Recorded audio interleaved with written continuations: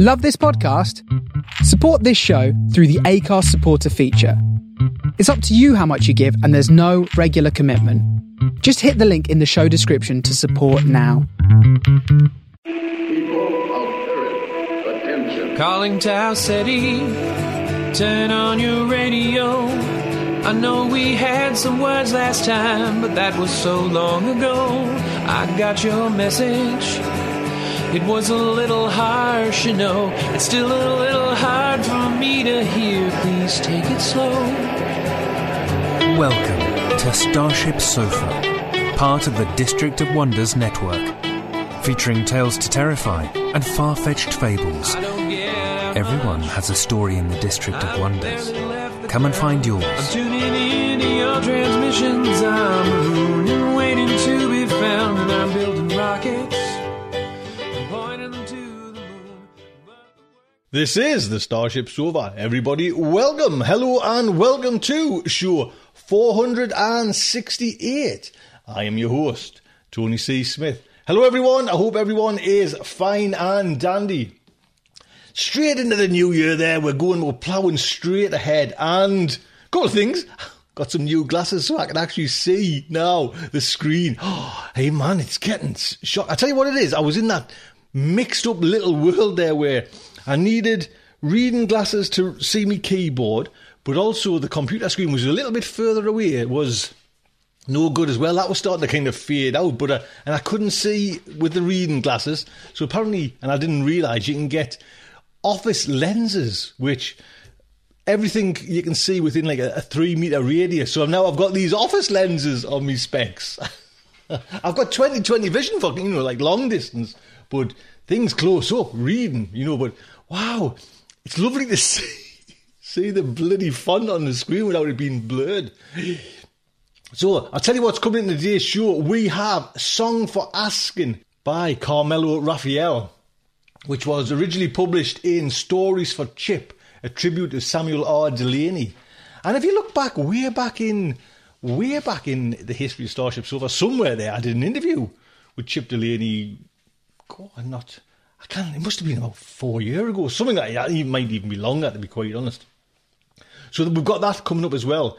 But before that, I want to just talk about probably my best Christmas present. And I loved it, to be quite honest. And it came out of the blue, and Melanie bought it for us, my wife. And she says, I just seen it. And I was in England, we've got TK Maxx. TK Maxx, that's right. And I think over in America, I'm not sure, it's TJ Maxx, is it? And I'm not sure, it must be in Australia, and they must be all around the world, to be quite honest. Melanie picked up this box set, and it's the Penguin science fiction postcards, 100 book covers in one box. And that's exactly what it is. And it's the Penguin ones, and it's all from that history of Penguin, when it first started and right through its age, you know what I mean? What I'll do is I'll read the little in cover inside it. It is actually a box, but on the inside there is a description. Penguin has been publishing science fiction from the very beginning of its history, with Samuel Butler's, I think it's Air Home, 1935, and Olaf Stapledon's Last and First Men, 1937, incorporating the now world-famous tri-band design. Later science fiction covers through the 60s and 70s were inspired by surrealism, expressionism, psychedelic and pop art, charting science fiction's emergence as a literary force while embracing the spirit of its pulp excess. This collection features covers from some of the heavyweights of the genre, H.G. Wells, Aldous Huxley, Philip K. Dick, Kirk Vonnegut, as well as celebrating some of the weirdest and most wonderful cult classics you may or may not have heard of. This collection will make you smile or shake your head in wonder. It is something to be shared and treasured. And that's exactly what I want to do, share it. I've got this box of cards, and if you sign up for the Patreon for the $5 deal, I'll send you one of these. I'll write out a little thing, little ditty, like I did for me son Reed. Did I tell you about that? I'll tell you in a second. And I'll post it out to you. And like I say, there is some great ones, mind you. And there's even one there, the Traps of Time, Michael Moorcock, edited by Michael Moore. So that must have been a collection. Even newish ones, Rudy Rucker, Software, that's in there. And there, man, look at that one, man. Oh, The Date Rain Forever, Ray Bradbury. There's just some great, and like you say, what the introduction said, there's some of them, are bizarre, covers. I'm looking at a one called Interworld. Just strange, some of them though, but it's what makes science fiction so special for me. If you want one of these cards, I'll write it out, put your thing in, post it in the post for you, and you'll get one. Sign up for the Patreon for $5. But what I did for Reed, this is where I'm getting the kind of little idea from, is there's somewhere on the internet, and I forget where it was. I'll try and put a link on the website. You can go over there and you can get a postcard wrote from someone in Timbuktu, in deepest, darkest Africa. You can get someone to kind of write it out. I think not a company, but it's someone who knows someone over there who set up this little business where the travel agents in Timbuktu get paid apparently a pittance, where I think it cost me $8 to get this postcard sent, and they'll write out a little ditty on the card, send it to wherever you want. And I got one for Reed, my son, and I said, Dad's invented faster than light travel. Reed, I says, while you were sleeping, I nipped over to Timbuktu and I posted this postcard, and sent it, and it's come back. And it was today. This is where the whole idea has come from. Reed was getting ready for school, and he says, Dad, I really love that card. And he's got it pinned on his wall, you know what I mean? And like I say, it's got the post stamp and the frank and everything from Timbuktu, and it's hand wrote as well. So I thought, that's fantastic. That I think I might be able to do that. And I got this box set for Christmas, and honestly, I love it, but I would love more to kind of send them out. Honestly, my whole goal is just to kind of make StarShipSofa better, make the District of Wonders, pay narrators, do all the kind of the nonsense I've been blabbling on about for a while there. So this is just another little kind of drip feed to kind of do that, and plus to share these cards, because they're just lovely. So if you want one of these, like I say, sign up for the $5 Patreon, and it's going to make me worth my while. I don't want to kind of be out of pocket. And I'll write you something on there, and I'll send it to you. How super cool is that? There you go. Should we play a story? I think we better, shall we? Today's story, like I mentioned earlier on there, is A Song for Asking by Carmelo Rafala. I'll give you a little heads up about Carmelo. Carmelo's work has been published in various venues, including the following anthologies. Like I mentioned, Stories for Chip, a tribute to Samuel R. Delaney. Submitted for your approval, the anthology of the European SF, the fourth science fiction mega pack, Rocket Science, and the West Pier Gazette, and other stories. His work has recently been translated into Romanian. Go on there. This story, and as well, man, you'll just sit back and just love this presentation, is narrated by Roberto Suarez. By day, Roberto Suarez works as a community college student advocate and recruiter. By night, he geeks out in all things fantasy and science fiction, comic books and board games. He is the co-host and producer of A Pod of Casts, the Game of Thrones podcast. I like that title. Do you know what I mean? A Pod of Casts, a Game of Thrones. Oh yeah, man, those are like cherries from a tree. That's Roberto. That's a lovely name, that one. And he also does the new Radio Westworld, a podcast dedicated to HBO's latest science fiction series. You can find more about Roberto at the website. There's a link there, and there's a link as well to Roberto's Twitter as well. And like I say, this narration is just beautiful, beautiful. Just sit back and just enjoy this story.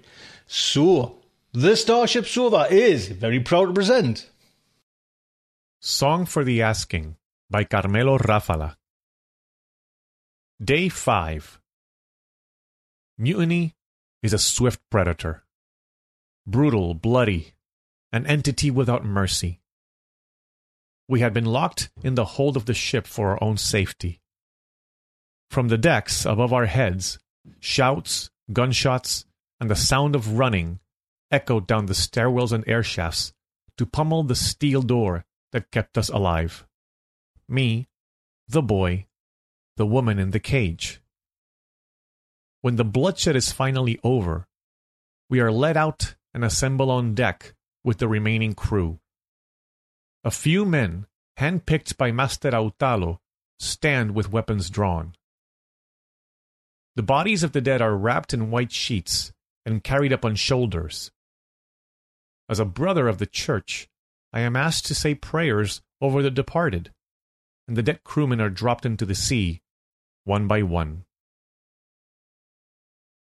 The few who remain loyal to the captain sit in one of the skiffs, now hanging over the side of the ship. Autalos speaks to them in a low, steady voice.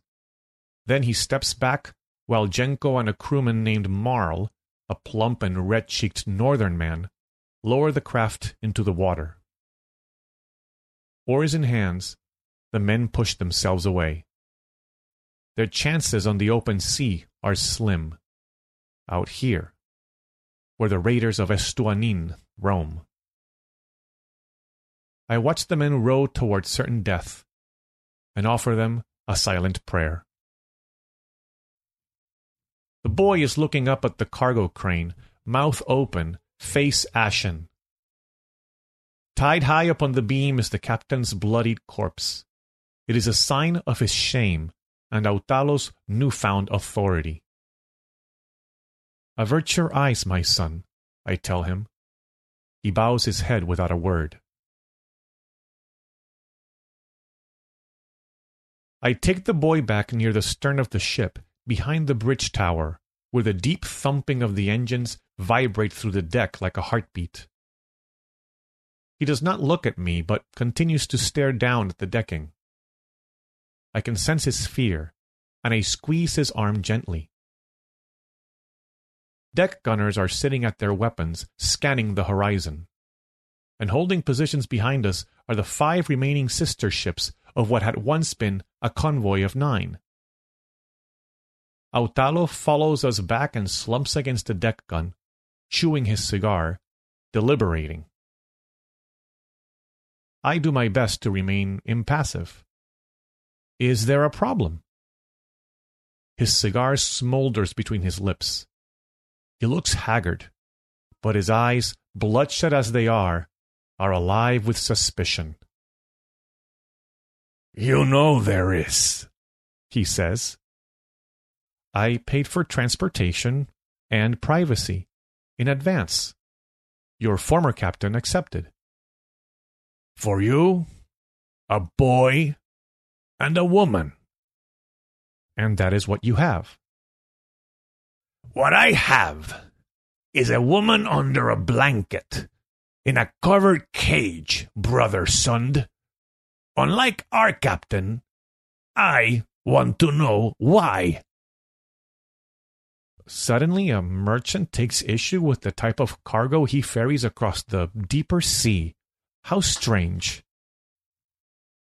He ignores my quip. "Well, brother?" "So you are a moral man, are you?"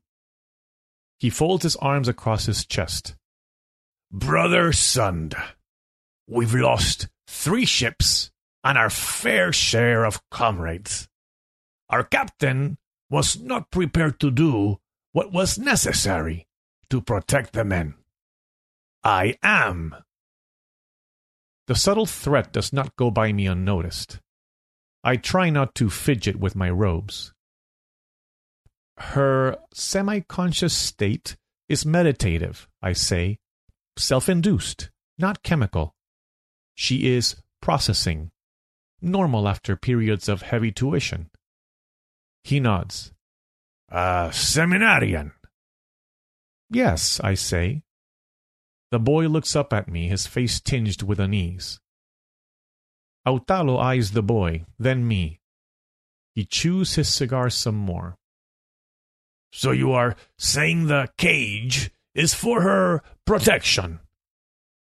"Yes, appropriate enough, considering her condition and our long journey." He holds up our documents. "Your papers could be forgeries." "Are you suggesting I am a slave trader?" "You're not city folk." My ears burn with offense.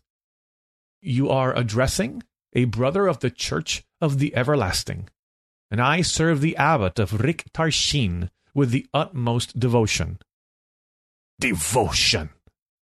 He turns the word over in his mouth several times. "A hinterland convert.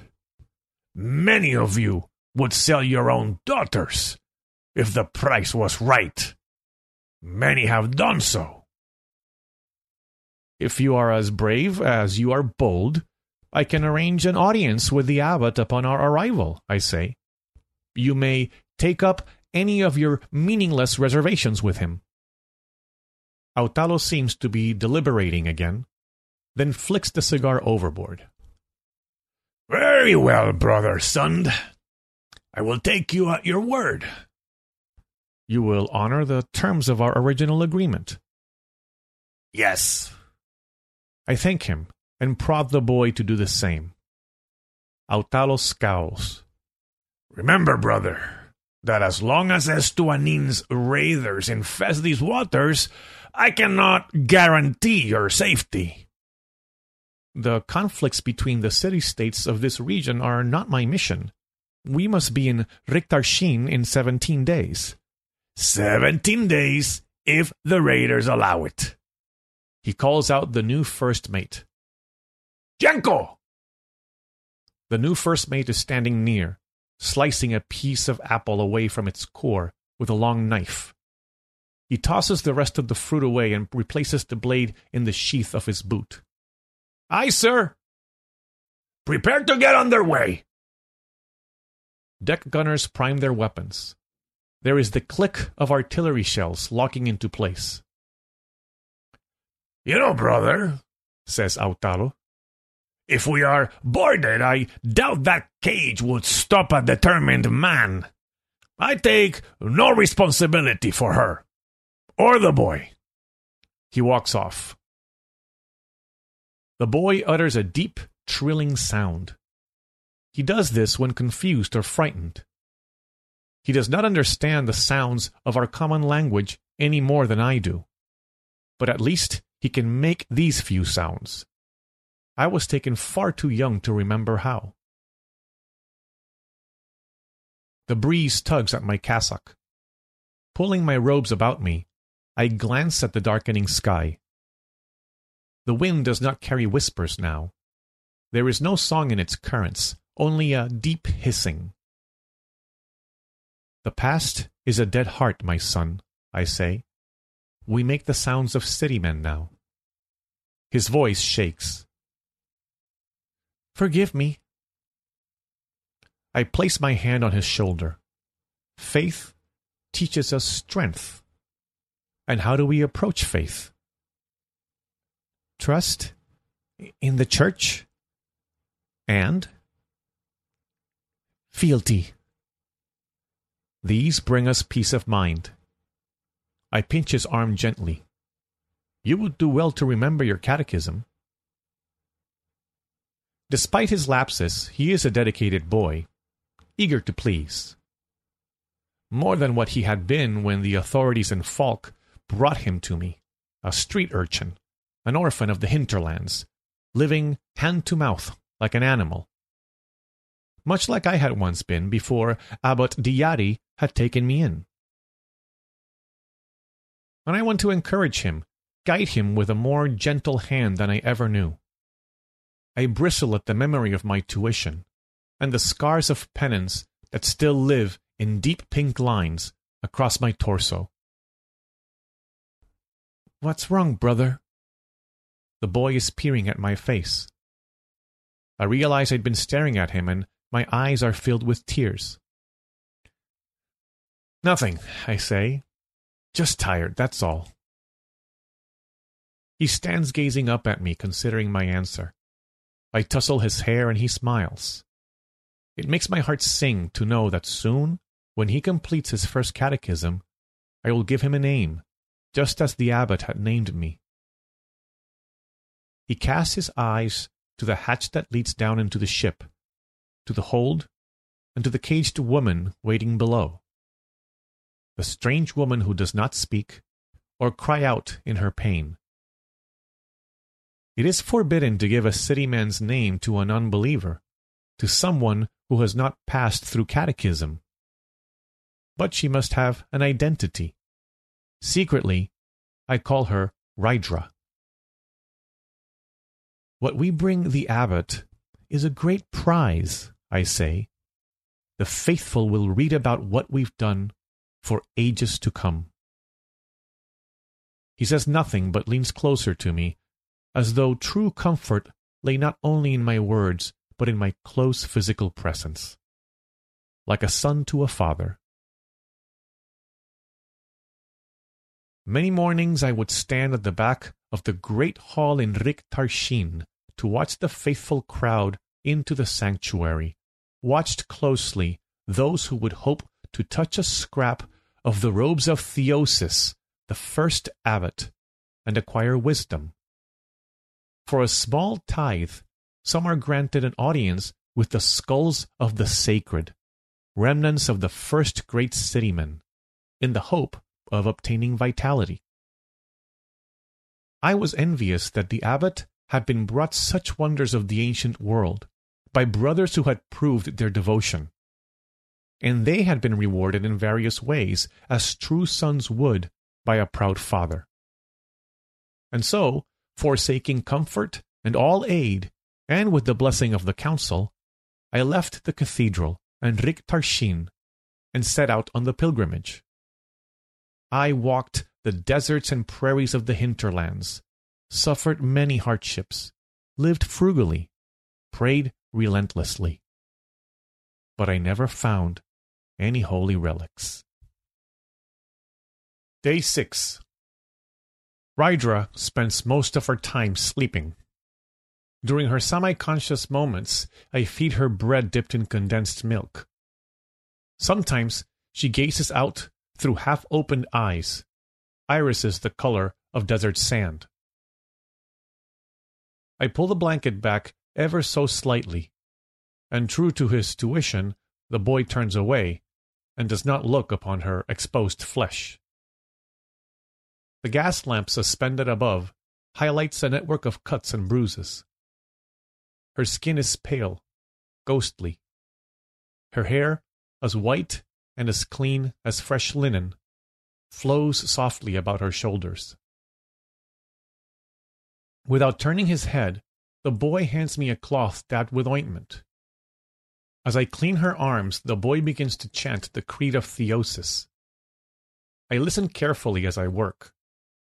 When he is finished, I smile with satisfaction. He's remembered every line, every word. Reaching behind Rydra, I brush the graces there, careful to avoid the two distinct folds of skin that run the length of her back on either side of her spine.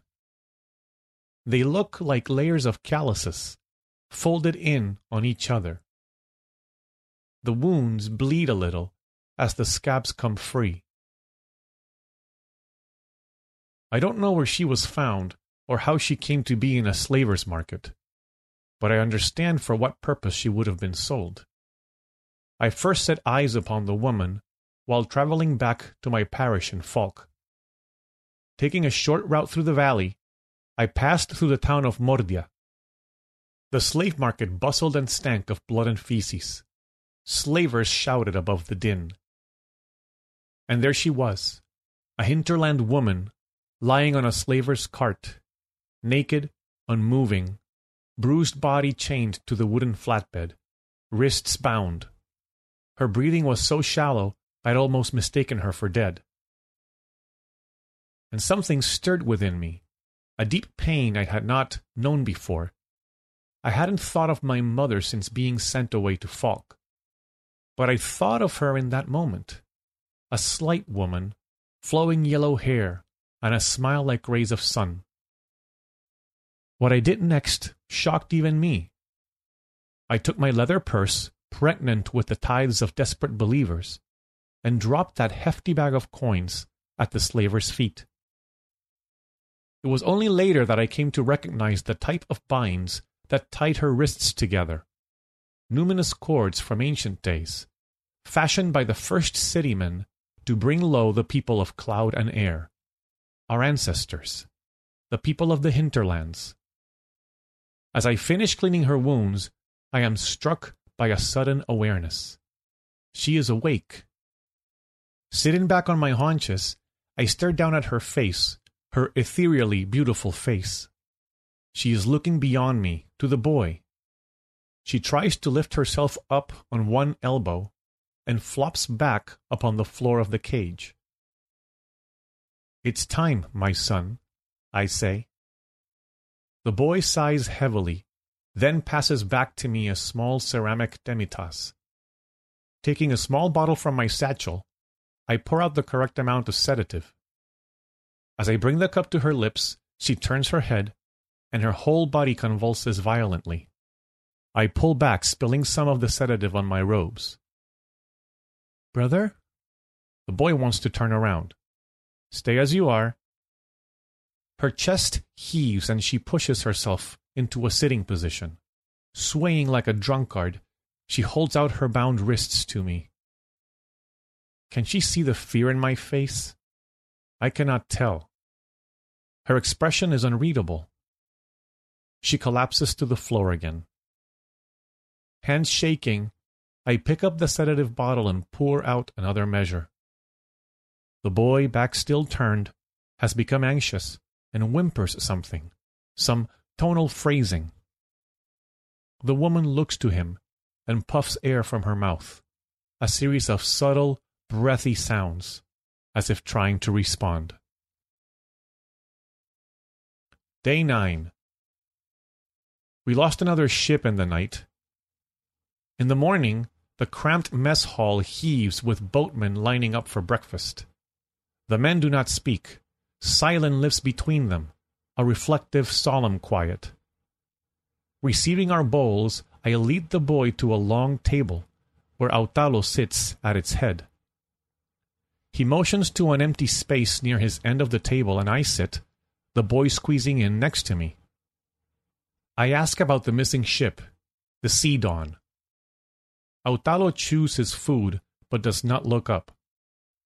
"Brother Sund, if our aid would have changed the situation, I would have ordered it so. That ship was hit hard, with concentrated weapons fire. A generator was knocked out, the engines were a hopeless pile of scrap, and they were bleeding fuel." What of the men on that ship? Autalo looks into his bowl. "I gave the order to cut loose." You mean you fled? The men stiffen, spoons frozen in midair. Autalo fixes me with an icy glare.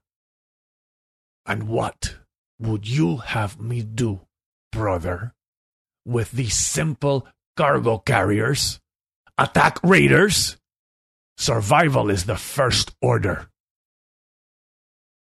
"Captain never would have left comrades behind," says a man named Christ. A few men mutter amongst themselves. Autalo points his spoon at the man. "You are here, mister, for one obvious reason. Lack of space in the skiff. You would do well to keep that in mind." "And I am grateful you spared my life by allowing me to remain aboard," says Christ. "But he was our captain, by law. His brother died on one of the ships we lost.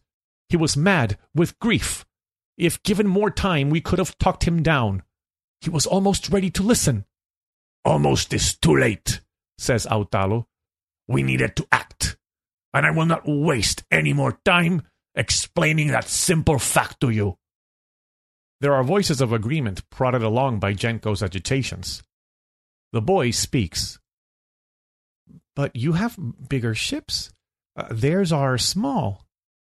"And built for speed," says Autalo. The boy nods slowly.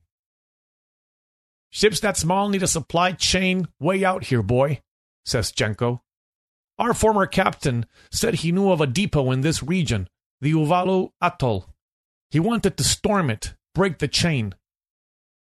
"But these men are merchants, boy," Autalo adds, "not military." "'Tis true, that is," says Marl, the fat northern man. Other men raise their voices in agreement. "You are men of Rik Tarshin," I say. "Appeal to the council. They will provide you escorts." Christ scoffs. "Just like that, hey? You've been away a long time, brother. and this conversation is over. Autalo glares at him. Christ thrusts his spoon into his bowl, stirring its contents rather violently. The abbots once raised armies to subdue the new lands and to apply and uphold the law among citymen. Christ! And what do they do now? Collect remnants of ancient days to remind themselves of how impressive they once were? And while they brood on past glory, the world they built collapses upon itself. Autalo slams his fist on the table. The boy flinches. I place my hand upon his leg to calm him. Master Jenko, he says, take this man into custody. Assemble the crew on deck in 1 hour to watch Christ receive punishment for insubordination. Aye, sir. Jenko rises from his chair, hand on his holstered weapon. Christ glares at Autalo across the table. Then he puts his spoon down gently and gets up. Jenko escorts him from the room. Some men exchange hard glances. Others continue eating slowly, cautiously, as though waiting for something. Utensils scrape bowls. The ship gently rocks. No one utters a word. It remains like this for some time. It is the boy's voice, soft and melodic, that first breaks the silence. The raiders. How many are there? If we're vigilant, says Autalo, and disciplined, we shall make it through. Not to worry, lad, says Marl. The brother will pray to the everlasting for us. Maybe those raider bullets will simply pass us by. Some of the men snicker. I clear my throat. I am always happy to offer prayer, individually or corporately. See here, says the fat crewman. You really want to offer something? Why don't you rouse that girlie to give us a dance? The men, seemingly revived by the jolly spirit of this fat man, whoop and clank their spoons to the sides of their tin bowls. The seminarian never dances, says the boy, indignant. He looks to me. She processes. Ha! The fat boatman chuckles. Well, you think, Captain Autalo, you can give me permission to go down there? I got some of me own processing I'd like to do. The men roar with laughter. Take no notice of our bloated comrade, boy. Autalo leans forward. After pulling a double shift and enjoying half rations tonight, Marl is going to scrub the sanitary closets. The men jeer loudly at the fat boatman and bang their fists on the table. Day 11. The wail of the siren penetrates through the body of the great ship and down into the hold. Guns rumble overhead. There is a muffled explosion, and the vessel shudders. The boy looks uneasy, as he did in the early days of our journey, before he found his sea legs. I'm pouring out a measure of sedative when Rydra utters a discordant note. I drop the cup and throw myself back against the bars of the cage. She speaks, I whisper. By the everlasting, she speaks. Another explosion, this one nearer and louder. The ship rocks violently, and the boy utters something. It is the sound of fear. Rydra reacts to the boy, calls to him in a long, drawn-out wail, a sound so lamentable, gooseflesh rises on my arms. The boy cocks an ear and wraps both arms around his chest. He is terrified of her, the guns, or both. In this mad rushing moment, I cannot tell. The ship pitches to one side. I grab hold of the bars in an effort to remain upright. The boy falls sideways, howling as he hits the deck. And Rydra reacts, letting out a riotous screeching, like a bow dragged across the strings of a violin. It is so loud and so terrible, I'm almost deafened by the noise as it slices through my head. The boy claps hands over his ears. She does this several times, until she falls unconscious again. Day 12. All right, says Autalo. I want to know who you really are and what the hell you've brought aboard my ship. Wisps of black smoke roll across the deck in slow, phantom motions, strangely illuminated by the orange and gold of the morning sun. A ship, the Marigold, is badly damaged and sits close to our port side. When everything had calmed, Autalo's armed men had stormed the hold and dragged us all topside. The armed men now keep their distance, weapons cradled in their arms. Christ and the gunners stand at their posts, frozen with uncertainty. I am Brother Sund, I say, from Falk. And this is a seminarian. He points to the woman lying unconscious on the deck. He covers her with his long coat. Jenko is leaning forward, as though about to step out of his own overcoat. By his side is the boy on one knee. He has the child gripped firmly by the arm. The boy's eyes appeal to me for help. I hold up my hand to him and make the sign of faith. Brother Sund, says Autalo, I will not ask you again. I am who I say I am. The abbot will vouch for me. And who will vouch for her? Says Jenko, letting the boy go. He rushes me, grips my robes, and sobs quietly. What creature makes a sound like that? Says Autalo. A sound to freeze the spirit and send men running. Like the boy, I too am frozen with fear. Brother, Autalo continues, we had 12 raider ships bearing down on us. 12!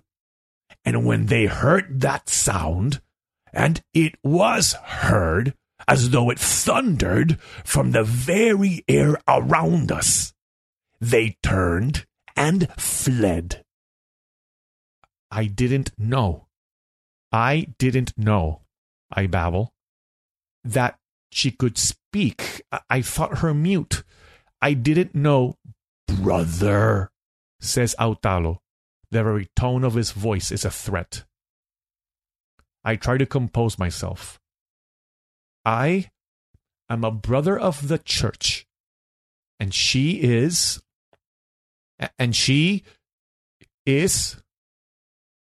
Sermulus. Jenko says the ancient word, ancient in the tongue of citymen. The crewmen speak in terrified whispers. The elemental peoples of the hinterlands, Chris says wildly, brought low, kept in a cage, ancient from the time of the first citymen? This is what you bring the abbot? This? Crewmen shout, Kill it! Kill it! Panic overtakes me. No, those binds are holy and will keep her grounded. We are in no danger. I look to Autalo. I thought she was mute. There is a shuffling of feet. I can see fear in every weather-beaten line of the men's faces. Autalo sees it too, and signals his armed men. They move among the crew cautiously, gripping their weapons as they go. It is foolhardy to keep her on board, says Christ. You must get rid of her. Shut up, Autalo snaps. Marl bounds through the hatch and onto the deck. He rushes to Jenko, places something in his hands, speaks in a low voice. Jenko looks at it, then holds the sedative bottle up for all to see. I suppose, Brother Sund, she is quite passive. At least for the time being, yes? I nod, slowly. Autalo and Jenko exchange knowing glances. My eyes move from one to the other, searching their faces. The boy, Autalo says to me. You said he cried out, and that's when she began to speak. Yes, I say. Autalo casts his gaze out to the still morning waters. Master Jenko, call the bridge. I want to know how far we've traveled from the Uvalu atoll. Jenko hands him the bottle and moves to the intercom. Marl, says Autalo, put the boy in my cabin. Secure him there. I pull the child closer to me and hug him fiercely. The burning in my lungs reminds me to breathe. Whatever your intentions, I beg you, keep the boy out of it. Chris' face is pale. You think you can control a creature like that, Captain? No, he says. But our passengers can. They've been doing it for weeks. He twists the bottle between his fingers. With this. I didn't know she could speak, I protest, and the boy doesn't understand. Marl pulls the boy from me. The child struggles, begins to squawk. Autalo steps over and grips his jaw. No talking, he says, until I say so. You wouldn't want anything. He pulls out his gun and points it at the woman's head. Unfortunate to happen to the woman. The boy looks to me for help, tears streaming from his beautiful eyes. I want to speak words of comfort to him, but they fail to come from my mouth. The boy's shoulders droop forward, and he hangs his head, breath sporadic through quiet sobs. He allows himself to be led below. My stomach twists. Captain, I implore you, honor our agreement, please. He ignores me. Medic! A small man comes forward. The woman goes back to her cage. And take care of this. He hands over the sedative.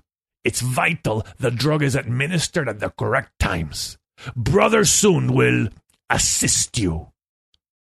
The medic calls to another man, and together they lift her gently from the deck. I watch her being carried slowly to the hatch. Jenko returns. The atoll is 8 days away, north by northwest.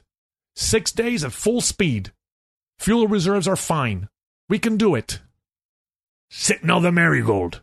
She is to continue her course away from here, he says. The Venture will be her escort and provide cover.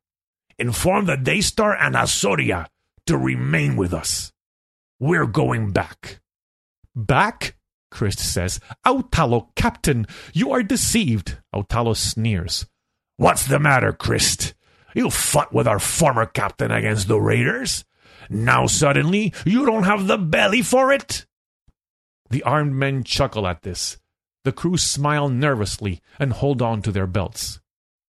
Christ sidles up to Autalo. You'll still have an inquest to face if we make landfall. Don't forget that. I won't. Autalo considers him for only a moment, and then breaks the man's nose. Day 17. I am not allowed to be alone with Rydra. An armed guard stays with me in the hold. When he is needed to attend to other duties, I am locked in a sanitary closet.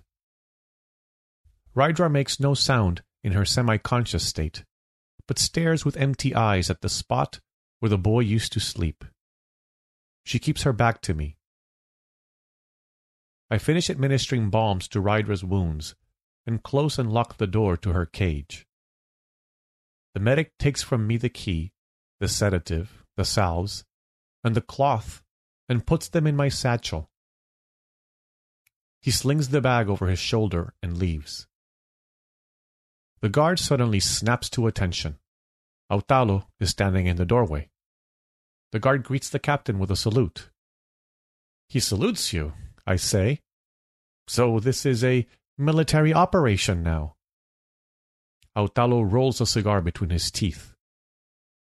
I want to see the boy, I say. He sucks hard and blows out a puff of thick white smoke. I should choose my words carefully, but the affront to my person chokes me with indignation.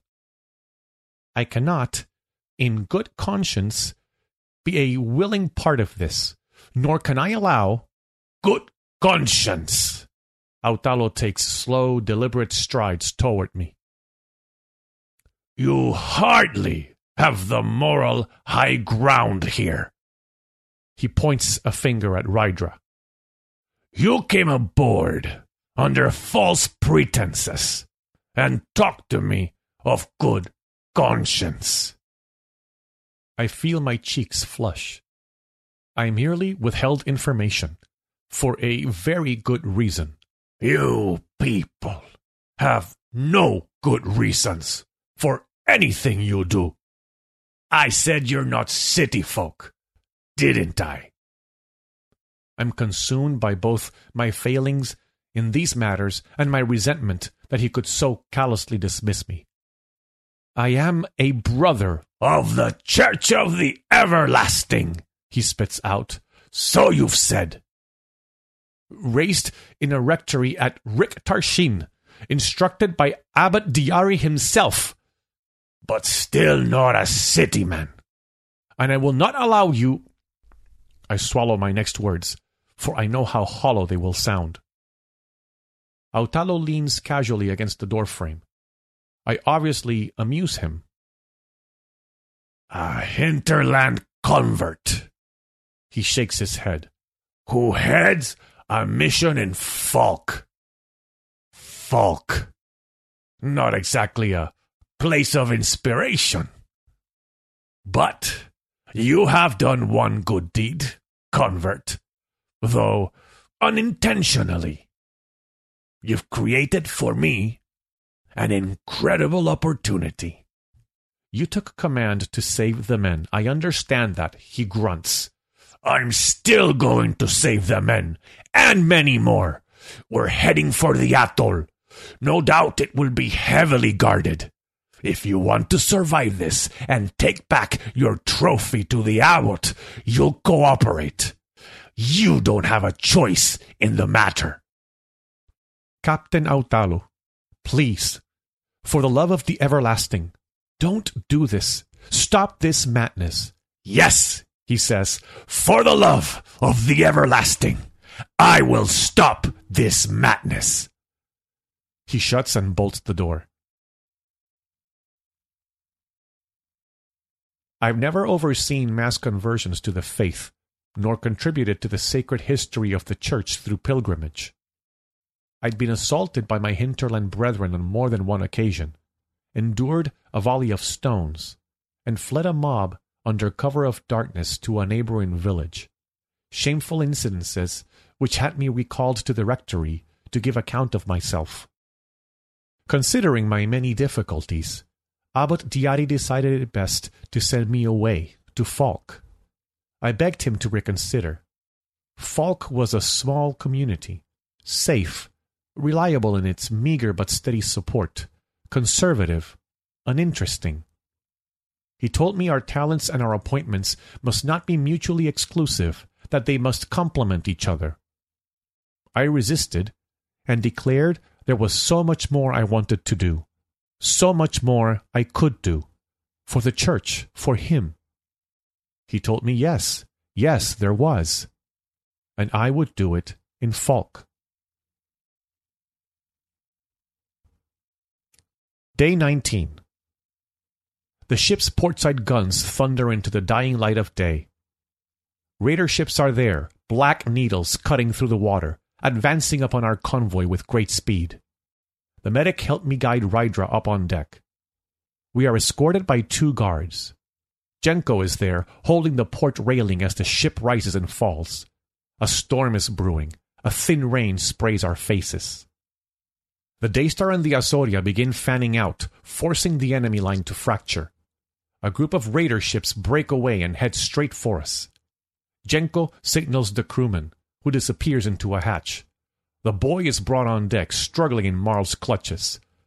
"What are you doing?" I say, cradling Rydra with one arm. Jenko waves to the men, who haul the boy across the deck and tie him to the cargo crane.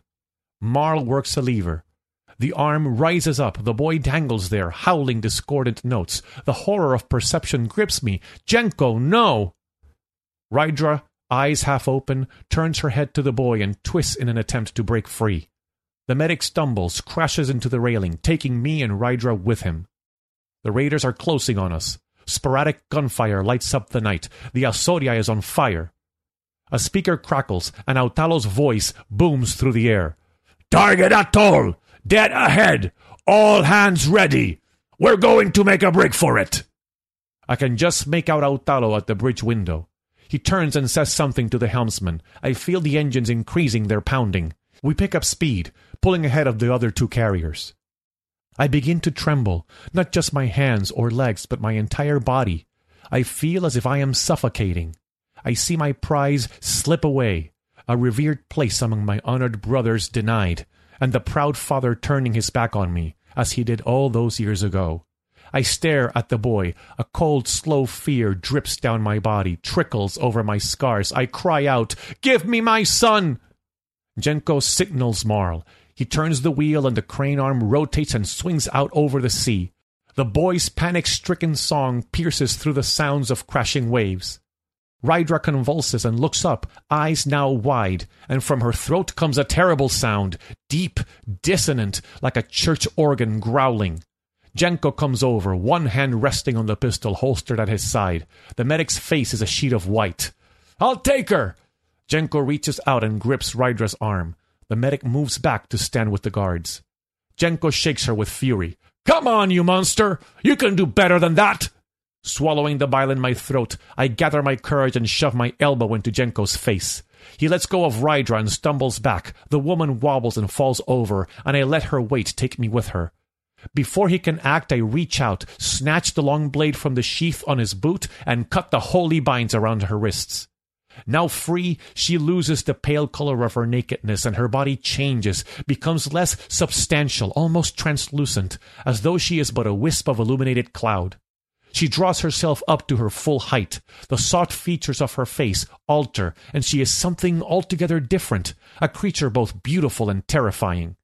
In one swift motion, Rydra extends her arms at the elbows, flexes her fingers, and from her body comes a great swooshing sound, as though a gas primer had just been lit. A wall of air, only visible by its trail across the water, speeds outward to shatter the advancing raider ships into kindling. Gunners abandon their posts and run for the deckhouse midship. Jenko sways between rage and horror. He pulls out his pistol, but I spring up to block his aim. Knife still in my hand, he must think I'm trying to kill him. There is a popping noise, and my shoulder explodes with fire. The vessel heaves up under me, and my face hits the cold, wet deck. A scream. I look up, just in time to see Jenko and the armed guards being flung overboard in a gust of wind. 3 more armed men stumble forward and raise their weapons. Rydra emits one discordant sound, a grinding of notes, and the men are hurled against the bulkhead of the deckhouse. Cracked skulls smear red and gray across white paint. Autalo is scrambling down the stairs of the bridge tower, rifle in hand. He stops, lets off a warning shot into the air, and continues down. Rydra ignores him, and me, and moves towards the crane and the boy, still hanging over the sea, crying and wailing. Marl has no chance. With a flex of her fingers, Rydra sends him flying into the storm. "Stop!" Autalo runs ahead of her, lets off another shot. She halts and looks at him, eyes slits. He begins to walk backward, slowly towards the crane controls. Working the crane's wheel, he swings the boy back over the deck. The child hangs there, crying in fractured arpeggios. I pull myself to my knees. The sleeve of my robe is heavy with warm blood. Pain travels in waves down my arm. The sea near us is full of debris and dead bodies. The other raider groups are concentrating on our sister ships in the distance behind us. The Daystar is taking heavy fire. The Asoria is listing. In minutes, she will sink. Autalo remains where he stands, rifle in hand. Rydra's throat grumbles with dark tones. "Captain," I say into the rain, "I'm sorry." His face is pregnant with loathing. "You filthy hinterland son of a bitch!" I can hear the rifle cock. The creases on either side of Rydra's spine ripple. In a motion as rapid and fluid as a bird's, she extends great wings, thin membranes that glow with a silver-white light. I swallow a deep helping of air, like an infant taking its first breath of life. If terror has gripped Autalo, he doesn't show it. Autalo is no fool. He knows the convoy is lost. His hope has died. along with all the souls he's needlessly committed to the deep. There is nothing he can do now, except maybe flee the area, and if we make it home, face an inquest for murder and mutiny. I shall kill you, son! He raises the rifle, but he aims it at the boy. Rydra rushes him with a speed that is inhuman, lifts him up into the air. The gun goes off, a shot into the darkness. They hover above the ship for only a few seconds. Then she pulls him up into the sky with her, into the whirling tempest, wings flapping furiously. His screams are lost in a cacophony of cyclonic arpeggios. Day 31. A gull cries somewhere overhead, and the smell of land is in the air. Our vessel limps toward the dock at Rik Tarshin, bleeding smoke, engines emitting a sickly groan. My shoulder still aches. The medic could not remove the bullet, but at least he has stopped the bleeding. Christ is in command now. Christ, the man with the broken nose, who stood by one doomed captain and stood up against another. And we've received no word of the Marigold or the Venture. Days of anxious sailing, and we finally met up with another convoy. Together, we made landfall only once, at a small port town whose name escapes me. A few crewmen got off. The boy went with them. The boy I'd cared for, nurtured. The boy I'd hoped one day would be a seminarian, a scholar of the faith, and ordained as a brother, the son of a proud father. I hang high above the deck now, tied to the cargo crane. As the ship nears the dock, I cannot cast my eyes upon the rectory, standing tall and proud on a hillside. But I can almost feel its heavy shadow reaching out to me. And I know Abbot Diari will be there, waiting, that foreign man who instructs me in strange ways, and guides me with strange motives, and calls me son. Sweet arpeggios, swift and bright, the language of my people, the people of the hinterlands, play along the gusts that come forward to touch my beaten face and taunt my ears. I rest my head into the wind, wishing I knew how to respond.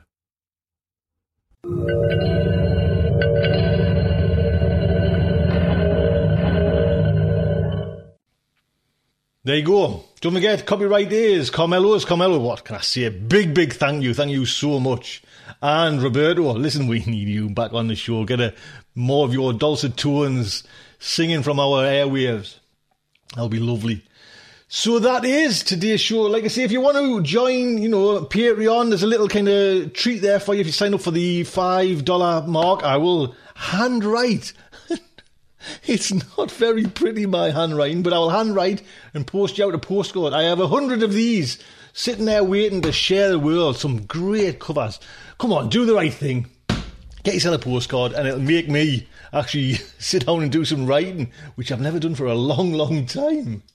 So big thank you to everyone who's helped put the show together. Jeremy, always there, sir. Thank you very much, my editor over there in Australia. Big thank you, Jeremy. To David Bradshaw, this fantastic music that we're now playing as well. There's a link on to David's site as well. To Carmelo and Roberto for the help in the story and writing the story. Just fantastic. Until next week, just like to say, good night from me. This presentation has been brought to you by the District of Wonders Network, dedicated to podcasting the finest genre fiction. You can learn more about the District of Wonders and their many literary productions at their website, www.districtofwonders.com. Thank you for listening.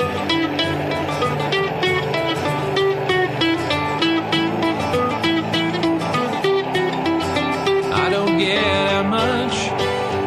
I've barely left the ground. I'm tuning into your transmissions. I'm mooning, waiting to be found, and I'm building rockets and pointing them to the moon. But the work is going slowly. It won't get to you anytime soon. Can you reach me? Is my signal getting through? Turn on your radio. I wanna talk to you.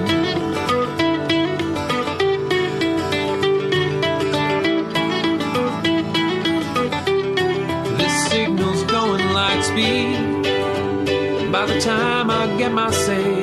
I might already be on to you and on my way, but you're so far from here, and at best I'm moving slow. So I'm waiting on your call at home with nowhere to go. Can you reach me? Is my signal getting through? Turn on your radio. I wanna talk to you. I wanna talk to you.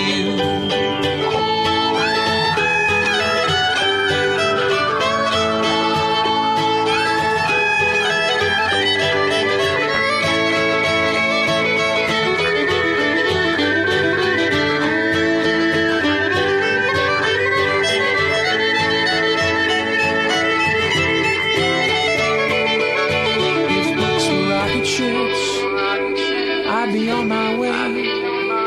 If I could cast myself on a radio wave, I might get to you someday. If books were rocket ships, I'd need only the will to fly. I'm still building word by word, and I'll get out there by and by. I'll get out there by and by. I'll get out there. I'll get out there by and by. I'll get out there by and by. I'll get out there by and by. I'll get out there by and by. I'll get out there by and by.